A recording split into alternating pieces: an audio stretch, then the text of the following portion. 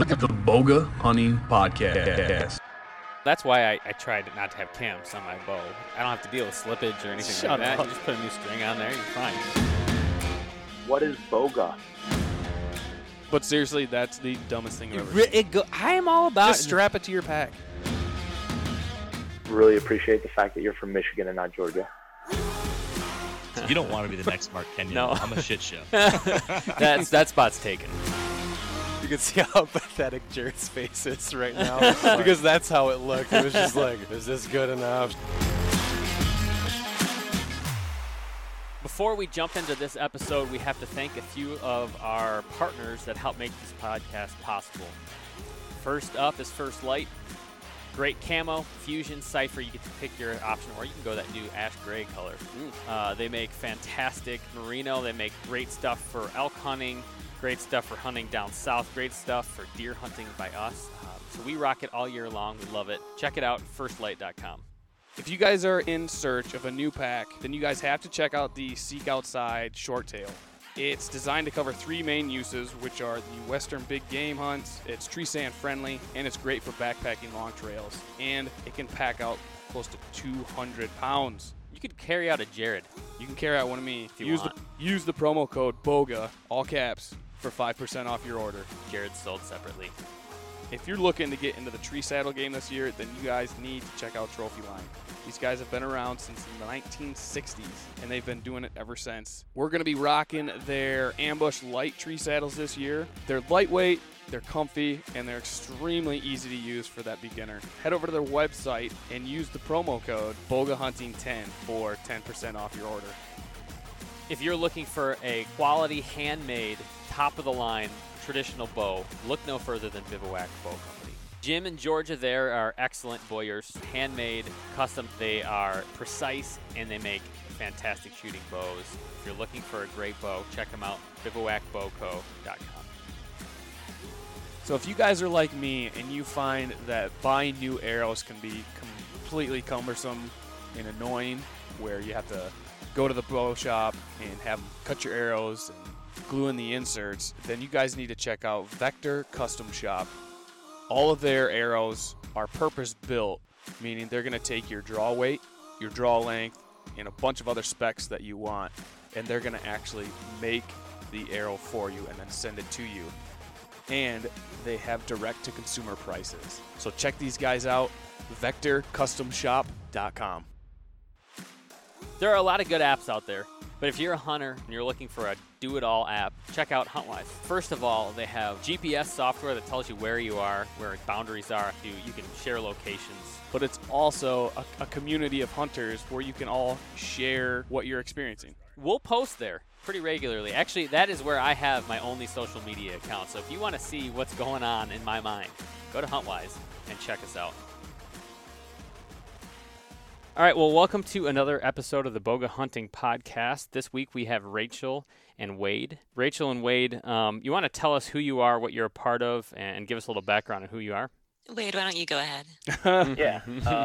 So we have a blog, elevatedwild.com, and we're on Instagram and all that. But Rachel and I have been kind of cataloging all the wild game cooking we do, and our kind of journey towards just being as conscientious as possible with what we consume, and trying to make the most of wild game and kind of showing it in a different light.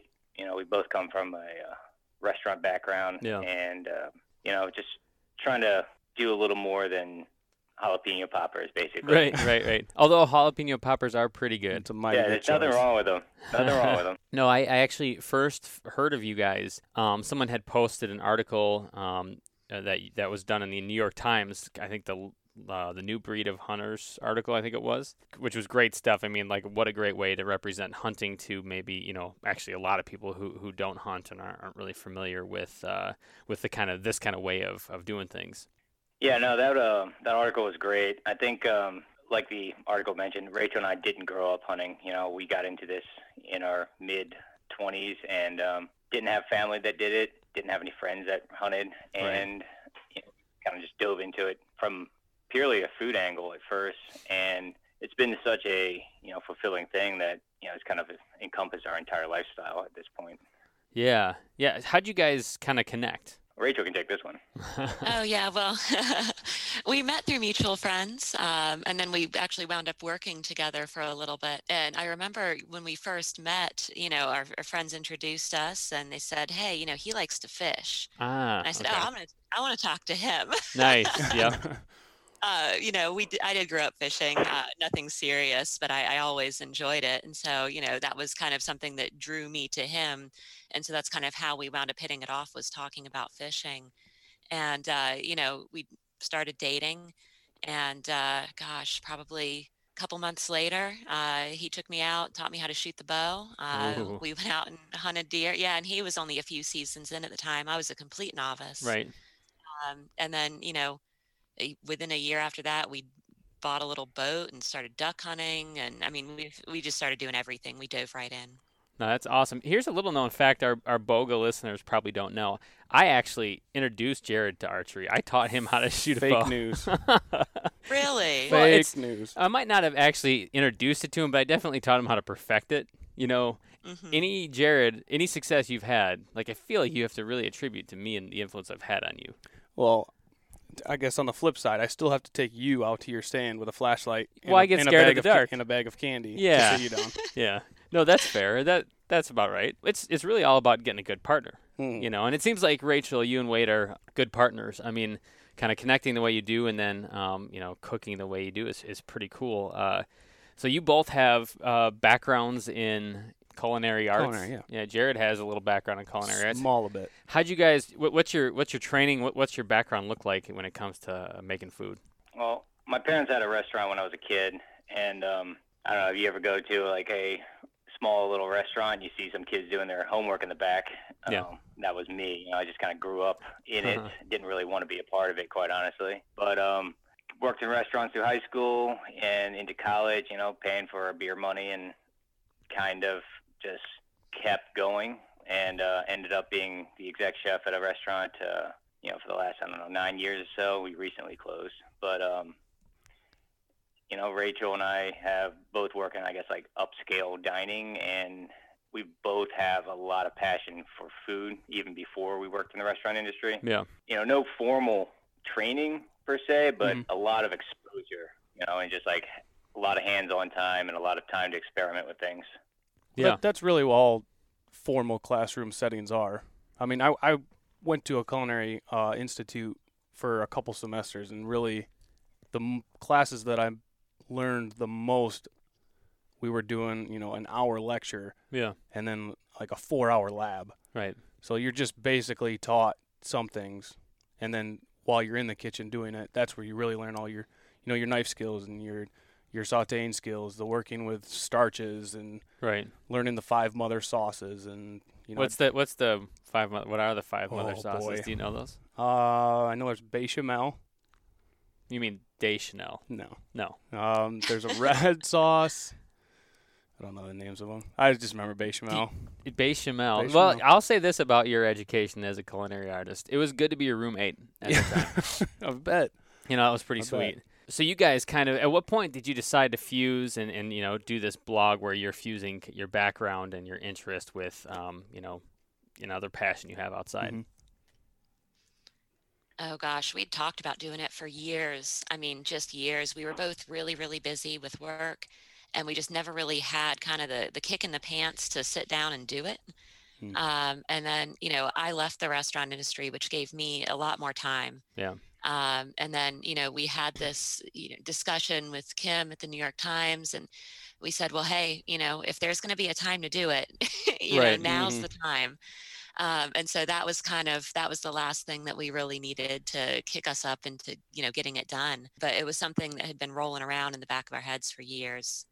Yeah, that's interesting, and it's been great to follow you. And really, I mean, selfishly a little bit, but the reason we had you on today was, we're going into October. It's whitetail season, and I want to make sure I'm not totally blowing it when it comes to preparing my meat. My venison. That hopefully I get some this year, and so I want to talk a little bit through that with you guys, and just how you handle venison and what you've seen work really well and how you like to do it. Does that work for you? both of us, we both enjoy a diverse palette of food. We don't really subscribe to one type of cuisine, one region, or one culture. We just like a little bit of everything. Right. And the way we look at our venison is, at its core, it's a lean red protein. Right. Like other, animals, there's tougher parts and there's more tender parts. And breaking it down from there, as far as like what can you do with, say, backstraps and tenderloins versus what you can do with necks and shanks and tongues and cheeks and ribs. You treat them a little differently, but it's all kind of the same at the same time, if that makes any sense. Yeah. Like, Yep. you just, you're cooking lean red meat. So if you want to add fat, you need to do that. And if it's tough, you have to, tenderize it some way or the other. And, it just, if you can, braise a shank, you can cook just about anything on a deer, Right. That's I would say on the more tricky side as far as cooking venison goes, like getting that timing right and getting it to the point where it's tender. It's I think that's where you when you realize that you can transfer the skills you have for one dish that you like to everything else. Sure. It makes it really. Yeah. So we actually, just dialing it back, when does hunting season start for you guys? You're in Virginia, right? Yeah. I guess technically Resident Goose is in. Dove opens this Saturday. Whitetail will open the first Saturday in October. In the Northern Virginia part of the state, I think it's already open. There's like 9 months up there or something like that. But you hunted in the northern part, right, Jared? Was that you? Yeah, Quantico. Quantico, or yeah. like Alexandria area. Yeah, we're just a little south of Quantico, actually. Oh, very nice. There's some good deer down there. There's a lot of good deer up in there. Yeah. Yeah, there's a lot of deer. Yes. Just total. I mean, you get 6 tags with your license. So That's pretty sweet. I never got to max out that many. You never maxed it No. out? You were close. I was close. Never got one while I was on base. That's all right.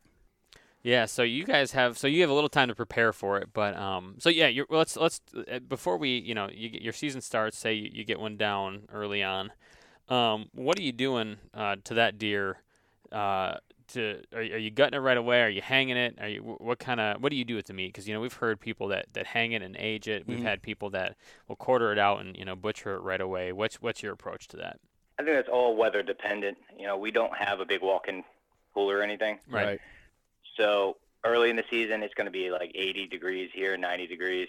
So we get that thing cut up into quarters at the least and get it in the fridge or, in a cooler over top of ice. I think spoilage is the biggest concern there, given the temperature. Sure, yeah. But, we love aging deer if we can. We have the weather or access to a walk-in. 7+ days, even a day or two helps. But we really find that it really takes off around the 7-8 day marker. And is that when the fibers break down? Is it takes about 8 days? Yeah, we haven't done a side by side of day versus day, but we find that the deer that we shoot later in the season that we can hang for almost a week or a week plus tend to be more tender. Traditionally, dry aging beef, you want to do 12 days minimum, and everything past that's kind of like diminishing returns. Yeah, we've heard that before. That's what Nick was telling us the other day. That's interesting. There's a kind of a cutoff point where it doesn't really matter so much anymore. Yeah, I mean it does get better, but the amount of better it gets is a lot less. Just even a night or two really helps.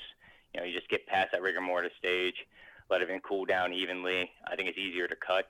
It's easier to process. Less messy, and from there we break down all the deer the same way. We take them apart into primals and subprimal muscles.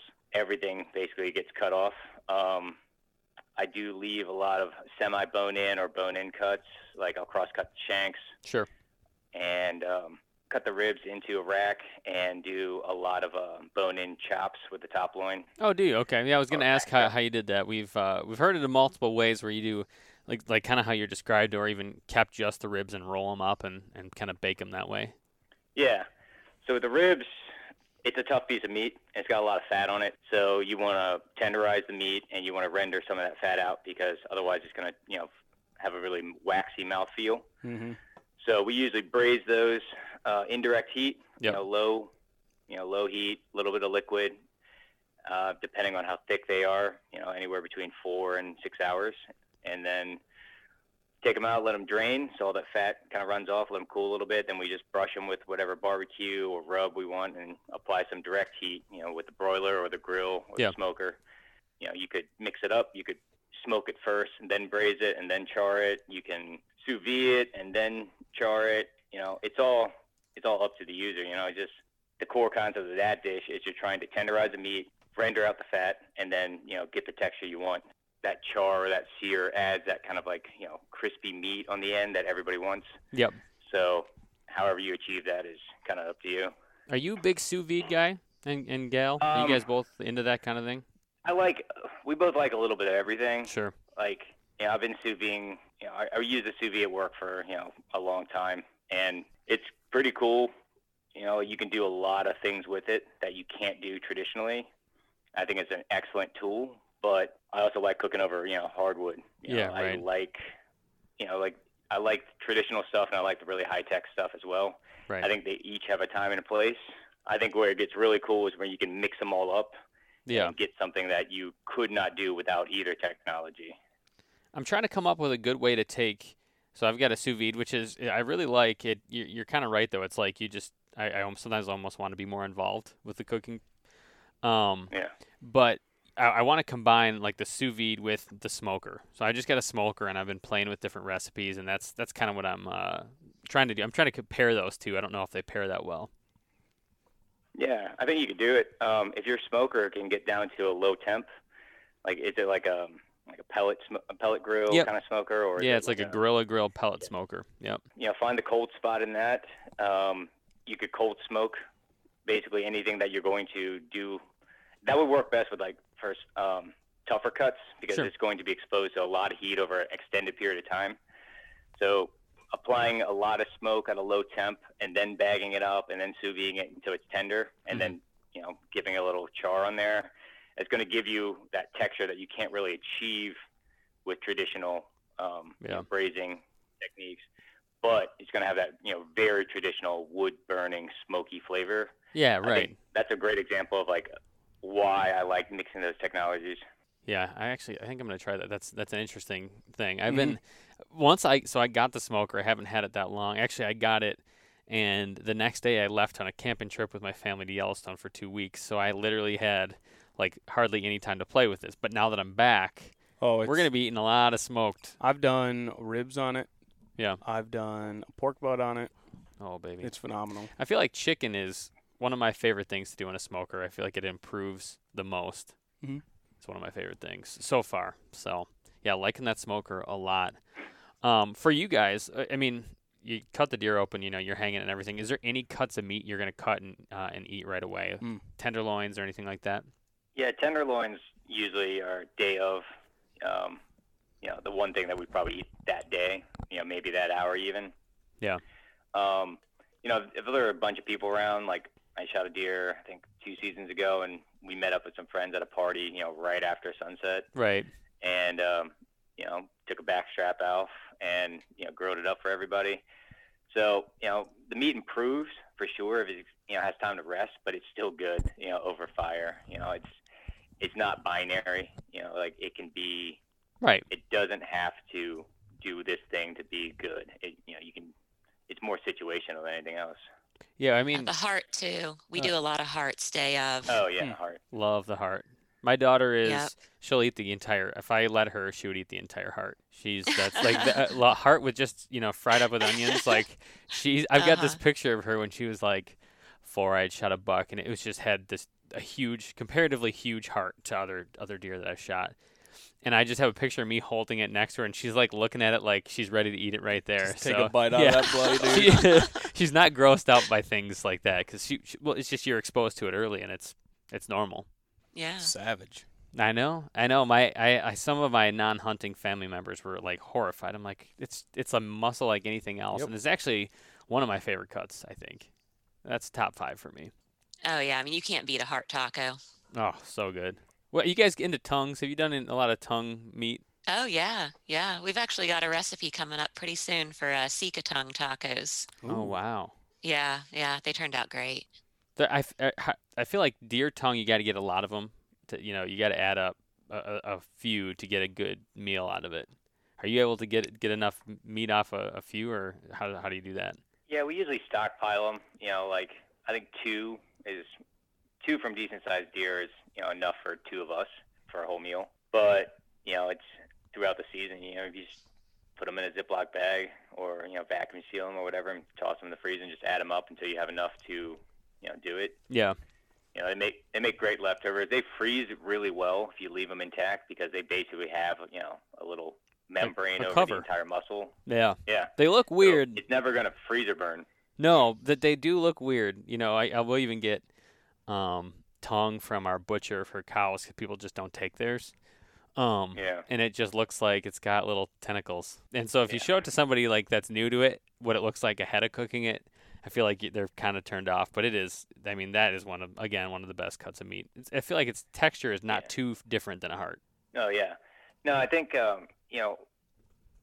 one thing that I think people would be beneficial would be able to realize is like the meat that has the most flavor generally is the muscles that have to work a lot. Like the heart is super dense and it's literally beating however many times a minute, and the cheeks, the tongue, the shanks, like this animal's running and it's chewing all day, and those muscles are really, really tough to support those actions. Right.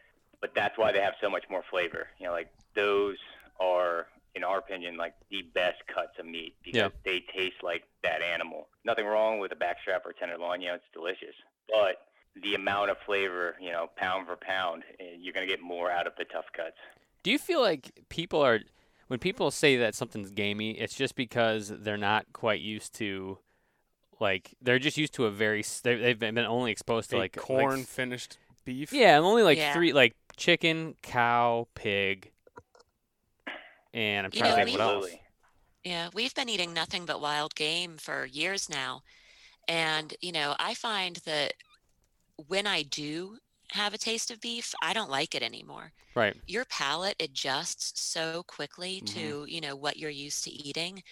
I can't do beef. It's too fatty. It doesn't have any flavor. It grosses me out now where I didn't used to. And so, I do think that there's an aspect of, people just not being used to the flavor of wild game. Yeah. And I think also there's a mental game there where you're looking for something different about it. You're like, ooh, this is venison. Like, it's going to be gamey. You go into it with that expectation, and you're not able to appreciate it for what it is. No, I can completely attest to that. We had done a company hunt where we went to a local farm where they release pheasants around on the land. You can go there and shoot them. It's fun for some of the clients to do. But some of the guys at the end were offered 3 or 4 pheasants to take home. Right. They're like, no, I don't want any, whatever. So I'm like, dude, I'll take them. Right. Put them in the car. Yeah. Put them in the trunk. So I've got like 20 pounds of pheasant meat. Still? Oh yeah. Dibs. Can I smoke one of those? Oh yeah. Bring one to work tomorrow. I'm coming out and getting it. I've Okay. been needing something new to smoke. And so I had made a dish, and just substituted chicken breast for some pheasant breast. And my brother-in-law came over, and he's not a hunter at all, right? Which one? I'm not going to say his name because I know some of his friends listen to this podcast. Butch? Is it Butch? No. Is it Nick? I'm not going to say. Okay. And he ate the entire dish. Did he really? Ate the entire dish, and then I told him afterward, which probably wasn't nice of me to say. Right. Because I don't really like surprising people. With with game meat. Upset them. Yeah, I feel it's their delicate sensibilities. Can be kind of mean, but right. I was like, yeah, that was. I think as long as you're not lying to them. Right. I feel like if you are going to offer somebody some wild game, and they usually are not used to having it, you don't want to surprise them. Be like, haha, you just ate this. Just fed you bat. Yeah. Yeah. Yeah. So then I told him afterwards, and he was completely shocked. He's like, dude, that tasted awesome. I'm like, yeah, that was pheasant. Right. And I don't know why, but I think if he would have known it was pheasant going into it, he would have had just a different experience. Just because he knew it was something different, he was probably trying to taste something different. Right. Oh yeah, no, I mean there's a lot of bias that's built in. Like if you go in expecting not to like something, you're not going to like it. Right. Generally, you know, like, and I think what you mentioned earlier about like the limited scope of the American diet, you know, it is like 5 different proteins, you know, and it's all corn fed, and it's all been tailored to the taste of the masses, and that's mild and fatty. You know, like you look at how big these chickens are and how big these turkeys are and how much fat and marbling there is in a beef. You know, it's incredible. But at the same time, it's, you know, we're giving people exactly what they want, and that's mild flavored meats. And I mean, for how many people that like the only fish they've ever eaten is probably like a wild salmon. I mean, I'm sorry, a tuna out of a can, a farmed tilapia. salmon. Yeah, exactly. Yeah. Which So, if you actually look at the ingredients on farm-raised salmon, there's like pink color added for the meat, and that's another rabbit hole. Yeah.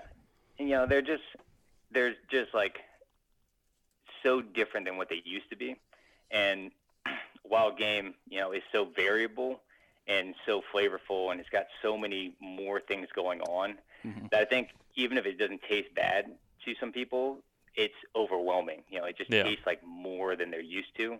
And, you know, people are hesitant to, you know, try things that they don't like, even though, you know, like if you don't like some food, you can just get more. You know, you get something else. It's not a big deal. But I feel like we've got to this point where everybody wants to have exactly what they want whenever they want, and they're scared of trying new things. And I think it holds people back from good experiences. Yeah. Until COVID happens, and then people can't have what they want all the time. Right. That's kind of that's kind of what we talked about last week. This last week we had a couple guys on, and somehow the conversation got to around COVID and how there was such a meat shortage. Yeah. And how there were certain aisles in a grocery store that were completely packed, but others were completely bare. Yeah. And just why that happens and what the human brain actually thinks of when they think of food. They're drawn to certain types of food, and people couldn't have what they wanted, and they're just freaking out about it. Well, I was just talking to my mom yesterday. She's like, I went to they've been growing, they've got a big garden. They did grapes this year for the first time. Did they get some now? A ton, yeah. Well, this isn't the first year, but they finally got their first crop of grapes. And she was like, I'm going to make some jelly. You know, we actually did it, no sugar, sweetened with apples. Very cool. Pretty good. But she couldn't find any canning jars? Nothing. Yep. Oh my God, they've been impossible to find. Yeah, it's been and they're nuts. expensive online. Yep. Yep. I've got a few that I've had stashed downstairs for a while that I just kind of reuse. Yeah. But it's just, I tried that, and that's the same thing with flour. There was that big trend for everyone doing sourdough breads. Really? Oh yeah. Baker now. Yeah. You could not find a bag of flour anywhere. That's why I go gluten-free, man. I don't have to worry about that.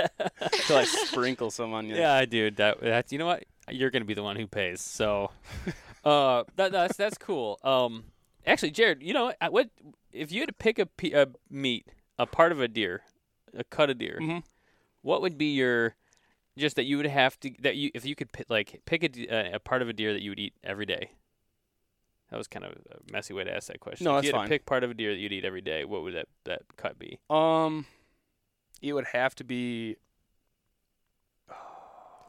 some part Not of your the, favorite, just one no. that you eat every I'm day. not going to use the obvious backstrap or tenderloins. Okay. I'm going to go with a rear quarter. Rear quarter. One of the main muscle groups back there, because they're just so versatile. Okay. You can do a lot of things with it. You can braise it with a roast. Yeah. You can brine it and make it into a pastrami. Yep. You can grind it if you wanted to. I mean, you can cut it into steaks. That was kind of a loophole to that question because it's really the universal chunk. So now, I'd probably do that. From professional perspectives, is Jared's opinion informed, or is it just kind of ridiculous? No, I think that's a fantastic answer. I mean, I think if I had to eat one cut every day of anything, it doesn't matter what it is. You know, I'd want that one thing to be versatile. You know, like as much as I love hearts, like there's only so many ways to apply heat to a heart. You know, and it's such a strong taste. It would be. I feel like after a while, I'd be like, wow, you know. Yeah, no. I mean, have you seen the movie Old Boy? You know, he's eating the same dumplings for 15 years straight. Yeah. I was like, I don't want to end up like that guy. Right. Hey, we wanted to take a quick break here from the conversation to thank a couple of our sponsors who help make this show possible. One of the reasons why James and I love hunting so much is because we get to share our wild game with other people. But we need to be able to do it that's easy and reliable every time. Gorilla Grills is a local company here in West Michigan, based in Holland. One of the great things about them is they ship the grill directly to you. There's no middleman, no big box store, so they're able to make a superior product at a better price point. The food and the smoke quality that's coming off this grill is unbelievable. We've received so many compliments on it already. So if you guys want to find out more about what Mark and his team are doing over there, head over to GorillaGrills.com to order your new grill. Now a proud partner of Boga Hunting, the American-owned, veteran-owned, Wisconsin-based Vortex Optics Company designs, engineers, produces, and distributes a complete line of premium sport optics, accessories, and apparel. Dedicated to providing unrivaled customer service and exceptional quality, Vortex backs its products with an unconditional transferable lifetime VIP warranty. So if you guys want a glass with the best, head over to vortexoptics.com and use promo code BOGA20 for 20% off. Thanks for listening, and let's jump back in. No, that makes sense. Thank you. I feel like I was thinking It's something not as like dumb as I look. No, I was thinking like something in the neck. Is that weird? I like a good neck roast, or I like that piece of meat. That's fair. But I guess it's not as good as yours now. I feel. Well, I think the only problem is you can't do anything on the neck really fast. No. So if you're pinched on time, you kind of have to, everything have to be pre-planned a little more. Yeah, and with kids, like a lot of times between different things, it's like, well, what's the fastest way to get something made? Mhm. Usually I think of it like, oh, crap, dinners. Forgot about dinner today. So. Yeah, but cooking meals can be, I don't know, a little crazy at times, especially if you're doing it with like a cut of meat you've never really tried to prepare before. Right. And I feel like a lot of people are either doing it wrong the first time or they don't know what to do at that time. But do you guys see any common like mistakes or misconceptions when people are trying to prepare venison? Like, are they think, oh, you can only use olive oil and salt and pepper, or you know what I'm trying to ask? Yeah. Yeah. I think there are a lot of, I guess, bad wives' tales, I guess, or whatever else you want to call them. Right, like soaking the there's a meat lot of in bad milk. advice. Oh my gosh. Yeah, I mean, Is that not real? Italian dressing. Yeah, that too. I mean, you can do it. Well, I can't. I'm allergic to milk. Yeah. But, I mean, the average man. Yeah. I think people are just generally scared of things that are different, and I think venison is different for so many people than what they're used to. Mhm. So they just listen to the advice that's kind of either handed down to them or they find on the internet, and it's like soak it in Diet Coke or Pepsi or milk or Italian dressing, and then you add 9 different onions and strongly ketchup flavored things to it. Yeah. Yep. I think a lot of it goes towards the idea of like trying to mask what it is Right. instead of just eating it as it is. I mean, I think if you really want to know what a deer tastes like, or what venison tastes like, take a piece of that tenderloin, slice it real thin, and just eat it raw. Like that's going to give you an idea of what that animal tastes like and how tender it is. Yeah. And how good that meat is. But I think people I think are scared of trying new foods, and they're always going to lean towards what's safe and what people tell them. Yeah. And I think there's a little bit of ritual too around these like soak the venison preparations. Or really any wild game. It almost does feel like it's almost like this ritualistic thing. Like we've got something that, well, maybe most people don't consider it food, so you've got to give it this like special treatment that you wouldn't do to anything else, right? Like very few people soak their chicken in Pepsi before they cook it. Right. But you have to like give it this like special treatment before it can then become food. Yeah. And I think that, when you're looking at wild game recipes critically, I think looking at them with the eye of why am I doing this? And if you're looking at the recipe and you can't explain why you're doing this, then it's probably not a good step to follow. Interesting. And same, and if this whole thing is just to mask the flavor, well, you should probably move on from that recipe. Yeah. You see, I was at a family get-together, going on the soaking in soda thing. Okay. They had made a bunch of burgers, right? Just your normal frozen hockey pucks. But after they had cooked them, they threw them in a bath, I shit you not, of Mountain Dew.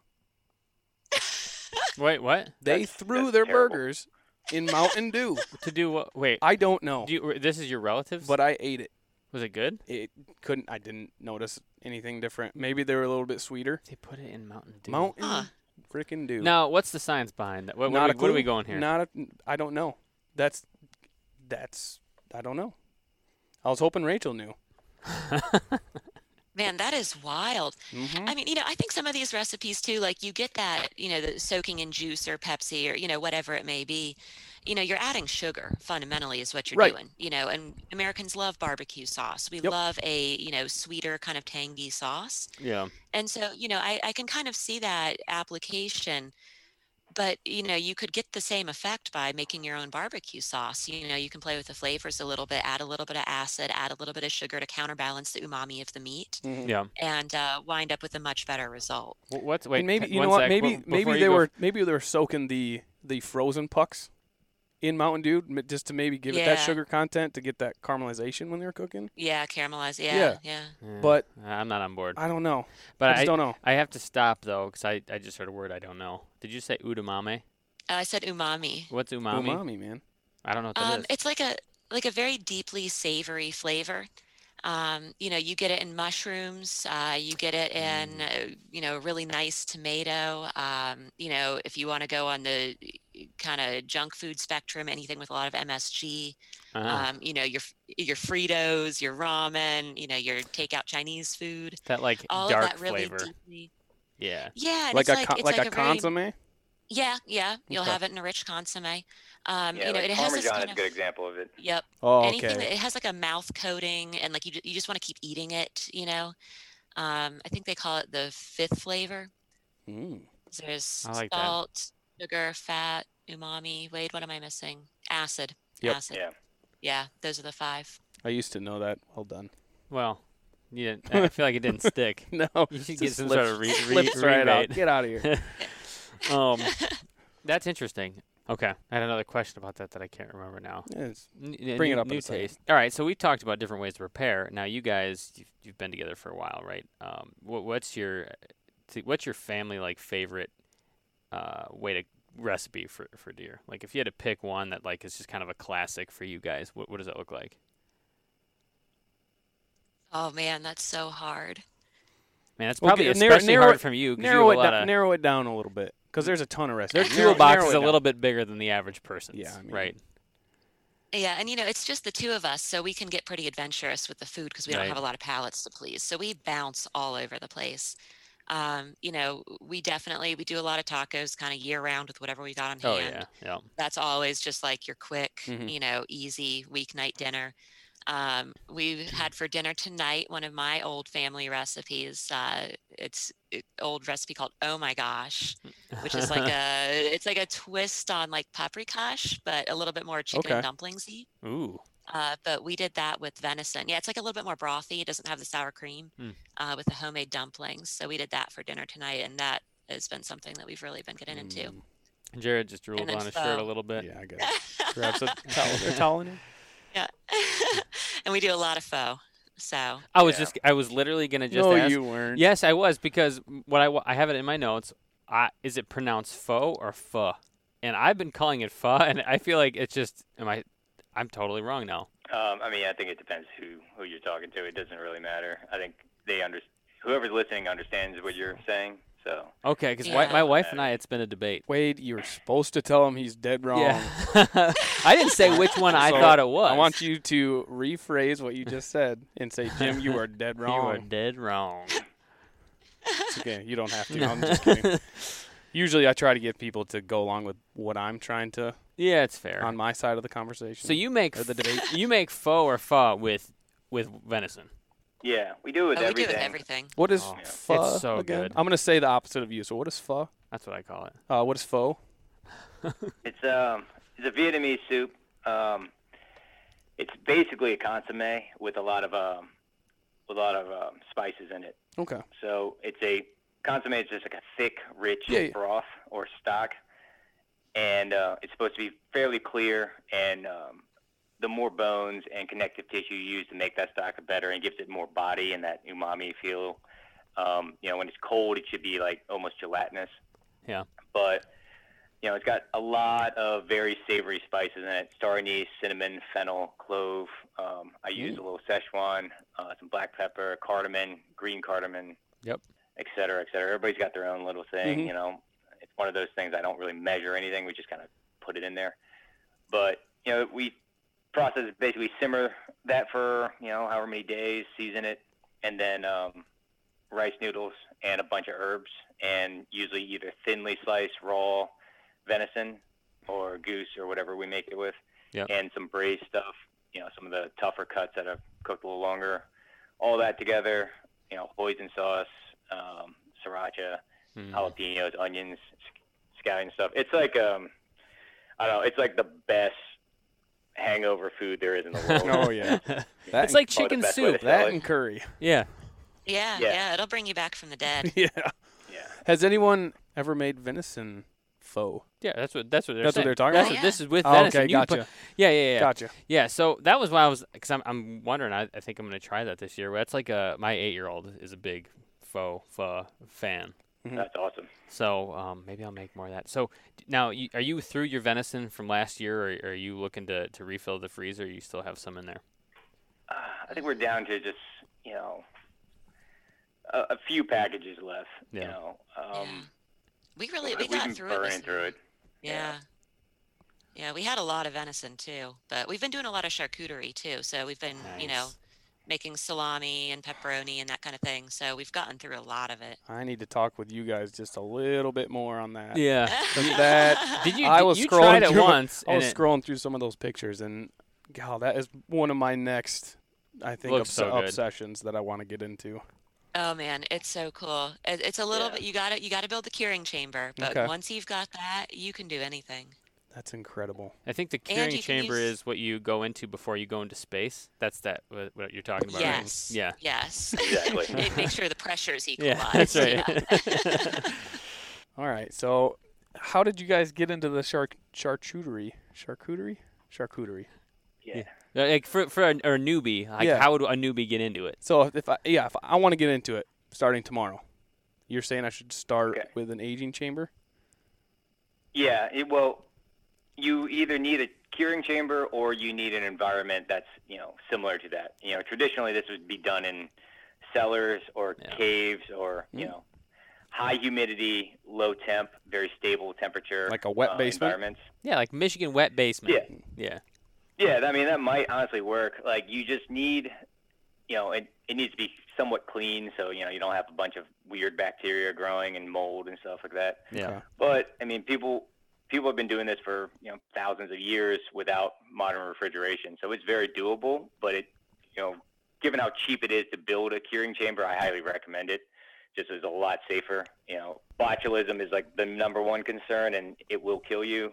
And Kill you dead. it's like dead. So it's once you understand the core concept and you follow the general guidelines, it's kind of hard to go wrong. Right. But you do have to kind of understand that there are some serious risks involved. It's a lot Yeah, like all- canning. Sure. If you're a canner and you can like wrap your head around the food safety aspect and understand the general concept, Mm-hmm. it's the same learning curve with charcuterie. He's talking about death. Yeah. No, I mean you can die from I mean, anything though. Yeah, that's true. Okay. Yeah, you walk across the street and die. Yeah, you get hit Yeah. by a truck, you're done.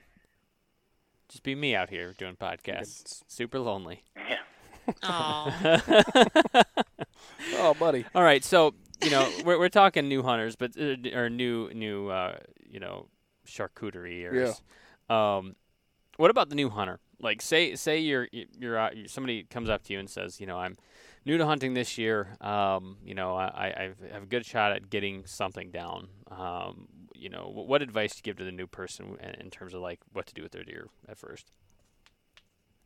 I would say just don't be scared of it. Like we've touched on this a few times, in this conversation, but like there's this stigma or like at least this barrier mentally where it's like, well, this is food and this is not food and this is something very different. And it's like, if you look at it, side by side, that meat versus anything you buy in the store is not very different. It's not any more dangerous or, inferior in quality or anything. If anything, I think it's generally better. You actually know everything that went into it. You killed it, Yep. you skinned it, and you put it in your cooler. The steak you buy that's on a piece of styrofoam is probably touched 9 or 10 hands before it got to you, and who knows how long it's been in transit or whatnot. And, because I think people need to just be able to trust themselves a little more and just be like, I'm going to enjoy this. And I think if you go into it with a positive and adventurous attitude, you're not going to be disappointed. Yeah. Yeah, and like even if you cut something wrong, like you didn't get the cut quite right, you sliced right through your tenderloin, it's still going to be edible. Right. Mm-hmm.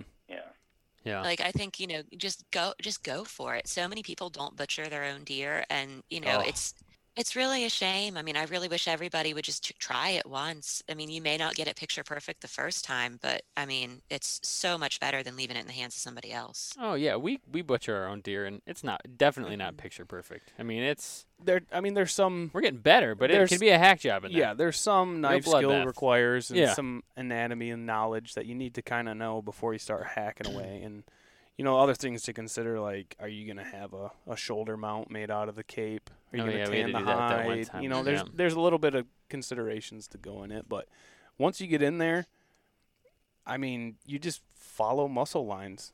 Yeah. And you can almost at times just move. You can take muscles out by your hands. Yeah, I most of remember the time. doing that somehow. Yeah. I was butchering a deer, and I literally slid my hand along down the spine. Yeah.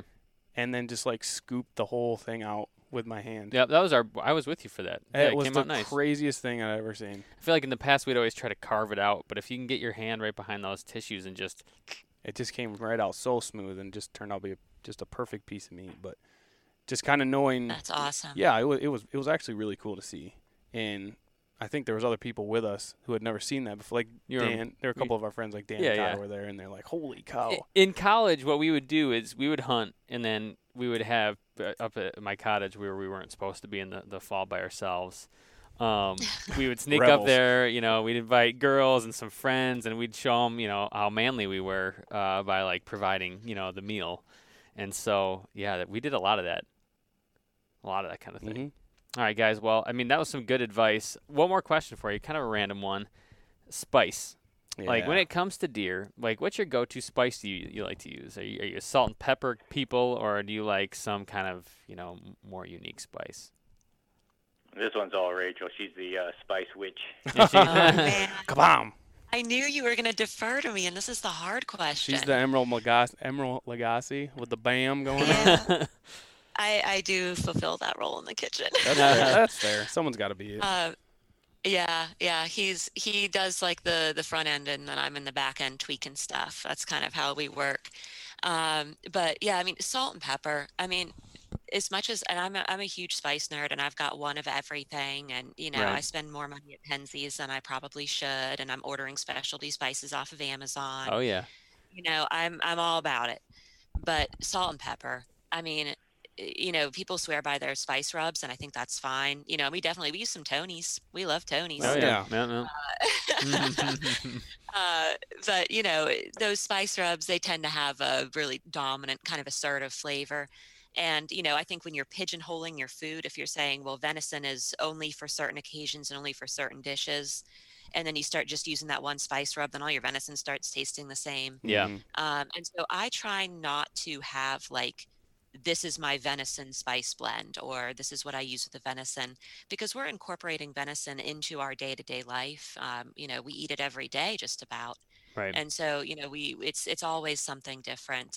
We just did a kind of a Middle Eastern venison stew, and, we're all over the place with That's it. cool. So, I can't really commit to any one thing. So I'm going to say salt and pepper and get creative from there. Jared's is ketchup. Dude. That's his.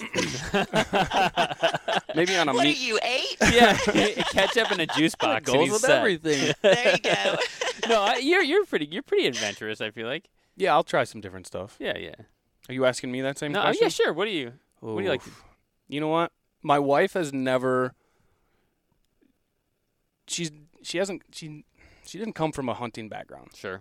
Okay. So I'm slowly incorporating it more and more, and it has to be in a way that's palatable for her. Okay. All right. So if I start doing crazy spices, like ginger is a crazy spice for her. Really? Yep.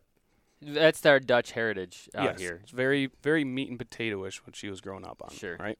Nothing against that. Right. But if I start throwing out some crazy spice in there, she'll be like, dude, what is that? Right. And then I have to tell her.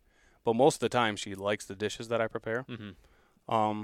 But kind of like what everyone's been saying is simple salt and pepper. Here's salt and pepper. And again. a little garlic. Just like the top of my head, a little salt, a little pepper. It's hard to go wrong Yep. with a little S&P.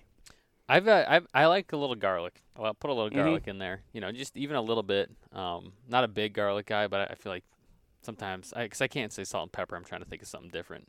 But I like a little garlic sprinkle. Yeah. So, well, you guys, thank you for taking the time to talk with us today. For people who want to follow your blog, follow the recipes and the things that you're doing, where can they find you? So we've got a website. It's elevatedwild.com. We're also on Instagram and Facebook, Elevated Wild, easy enough to find. Yep. And if you want to talk to us, we've got an email address, hello@elevatedwild.com. Mm-hmm. So you can find us on any of those platforms. Awesome. Yeah, you guys constantly come out with some awesome stuff, and I know I'm gonna try Thank you. to mimic some of the prize-winning outcomes I see on there. So Yeah. Yeah, let us know how it goes. We always Yeah. want to hear about it when Perfect. people cook our stuff. So, Yeah. and that goes to the listeners too. Let us know if you try anything. awesome. We appreciate you guys so much for coming on, and yeah, good luck this year. Well, thank you for Thank you taking so the much. time. Thank you for listening to this episode of the Boga Hunting Podcast. If you guys like what you hear and want to follow along on what we're currently up to, hit that subscribe button on whatever platform you're listening on, and follow us on Instagram @Boga Hunting. Join us next week, and we'll see you then.